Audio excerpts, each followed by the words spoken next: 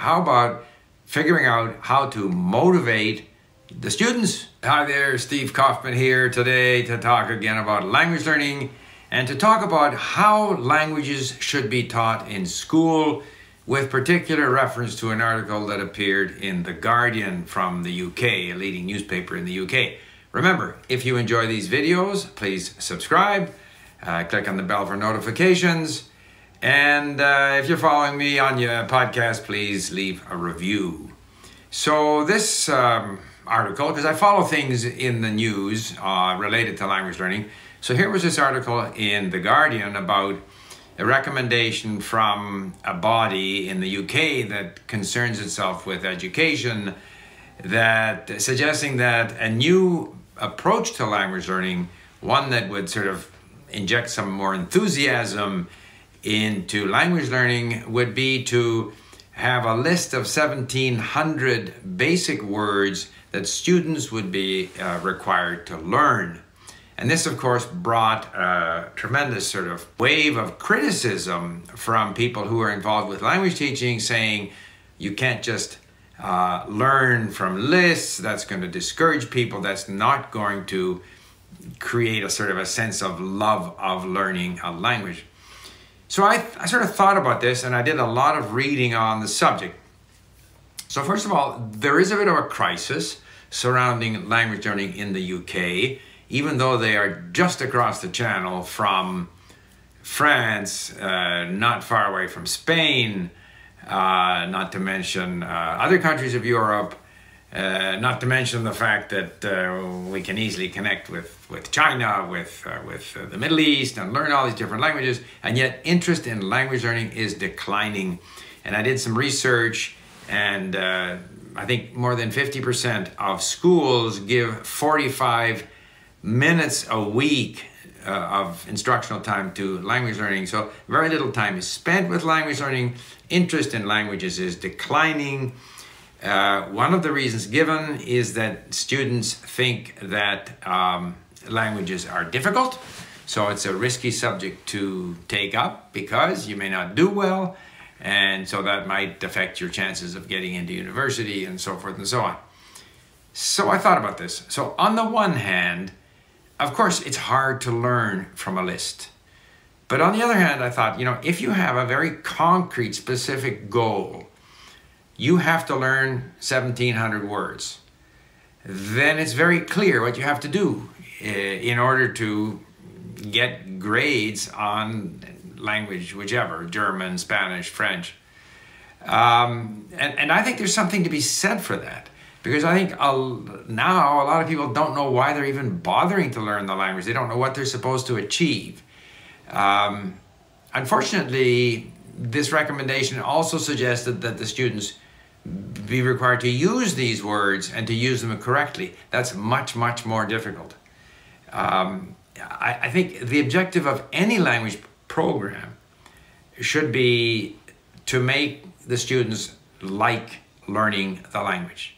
Even if they're not tremendously motivated to eventually use the language, if they like the process, because it's very clear cut, I have to learn 1,700 words, I'm going to go about learning them. That, I think it's possible, might induce more people to get interested in language learning because the task is kind of finite. Yeah, I can do that. If I go at it for 5 years, I can learn 1,700 words. So on that level, it's not a bad idea. It's not a good idea, in my opinion, to demand grammatical accuracy from language learners in school because so few of them end up speaking the language. What does it matter whether they are able to nail niceties of grammar at the age of 12? To me, it doesn't matter. If there's some way of making them enjoy the process of language learning so that they expose themselves to the language, they develop some degree of comprehension, they develop a certain level of vocabulary, that's good enough. And some of those people will be motivated enough to take it to another level. Right now, very few, relatively few graduates of schools in the UK end up speaking another language, the lowest level of any country in the European Union. They're no longer in the European Union, say in Europe. And I don't think the situation is much different in North America. So, but where I think they've got it wrong with this list of 1,700 keywords that you must learn is just let them learn any 1,700 words. Why should you determine which words they have to learn? And if you set it up so that they learn these words through a process of listening and reading, like LingQ, where you're looking up words and saving words, and we can keep track of the words you've learned, and we can even test you on your comprehension of these words in context, using closed tests, using multiple choice, and so forth, flashcards, whatever it might be. But why say you have to learn these words? Because one thing we know for sure is that the high frequency words, they're going to show up anyway. So the first even 1,000 words, if you do a lot of reading and listening, you're going to get those words because you're going to meet them so often. Apparently, theoretically, you need to meet a word 8 times in order to have a 50% chance of remembering it. So that's going to happen for the first 1,000 words. And then if you look at any analysis of frequency, frequency drops off so fast that for the next 1,000 words, so that might get us closer to where this British educational authority was proposing 1,700 words, you end up having to read 2 or 3 times as much in order to have a chance of meeting these words often enough to remember them. Besides which, frequency drops off so quickly that it doesn't really matter whether you learn the next 1,000 or the 1,000 after that. They're all a lot less frequent. And so what matters much more is what subject matter are you covering. If you are interested in sports, there are certain words that will appear more frequently. If you're interested in economics, other words will appear more frequently. And as long as you have 2,000 words, in other words, if you have exposed yourself to enough of the language, listening and reading, that you actually know 2,000 or 1,700 words, whichever words they are, good enough. Now, I'm not going to get into the difference between word families and words, however you want to count them. If it's 1,700 word families, maybe it's 5,000 words. It doesn't matter. Some number, some arbitrary number is what a student is responsible to learn. Not necessarily this specific list of words, but a specific number of words. And you go and read whatever you want to read and listen to in that language. And we will test you on it. We'll test you on comprehension. And if you do okay, then you're considered to have passed. In fact, I wouldn't even test them on comprehension in terms of, answering questions about what happened in something they've read, because that's a different skill again. That's the skill of trying to remember what you heard. If we're just testing them on, say, the objective is to get you to where you recognize in context 2,000, 3,000 words. We test you on that. You do that. That's what's going to give you your mark in the language. That might give the learners a greater sense of achievement. Those people who are inclined, those learners who are inclined to get enthusiastic about the language through their listening and reading, through that sense of achievement of understanding more and more of a language, of enjoying content of interest to them, those people will take it further.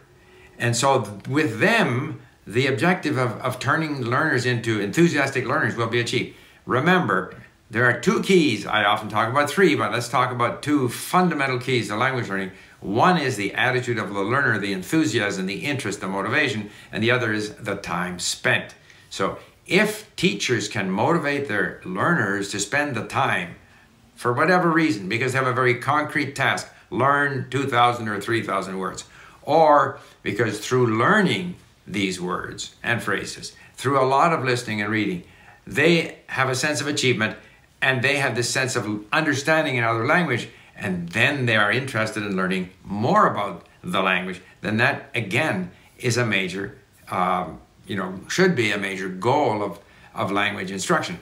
I always have, whenever I talk about how I learn languages, inevitably the language teachers who prefer to have, and who always say, well, that's fine for you because you're motivated, but I have a classroom full of unmotivated learners, so therefore your system would never work. Therefore, they do what they've always done. which in fact isn't very motivating, which is teaching grammar and then testing them on grammar and finding that they get 6 out of 10, and so therefore they're discouraged. So that's not motivating. Maybe rather than saying, well, Steve, you're motivated, so your system works for you, but I have unmotivated students, therefore it won't work. How about figuring out how to motivate the students? Maybe not all of them, but a larger number than are motivated right now. And maybe with an approach like that, we won't see this dropping off of interest in language learning, which is a major issue in the UK and probably in North America, despite all of the enthusiastic teachers. I've met them at the American Council of Teachers of Foreign Languages, and there are lots of them. And yet the statistics are there. There's less and less interest in foreign languages, so something is not working. One solution suggested here by this, and I'm going to leave all the relative links in the description box, is this idea of having a list of words that you have to learn. It may or may not work, but obviously what is, and this is despite years of research, studies. Whenever I go and search on the internet, I found detailed studies about all different aspects of language learning, most of which refer to what happens in a classroom as if that's the only place where you learn languages, which of course it isn't. The classroom should be where you turn people on to learning languages. They will learn them elsewhere on their own if they're turned on. But despite 50 years of research, all we see is declining interest in language learning. We don't see increased, success in language instruction at school in the UK or North America. Maybe it's not so complicated. Maybe people shouldn't overcomplicate it. Maybe they should just stick with what Krashen says and what I definitely have experienced in my language learning, and that is, if you can expose yourself to enough of the language, you're going to learn. And some people will be motivated enough to do that, others won't be. And if they at least have a very concrete task at school, you have to learn 2,000 words, we're going to test you on it in using closed tests or multiple choice. So then they have a clear idea of what they're expected to do. Some people will only do that, and I think maybe as many people as now or more will be motivated to take it further. And so with that, I'll leave you with, I'd be interested in your comments on this, and maybe a couple of videos where I've talked a bit about motivation and input and how that helps us learn languages. Thank you for listening. Bye for now.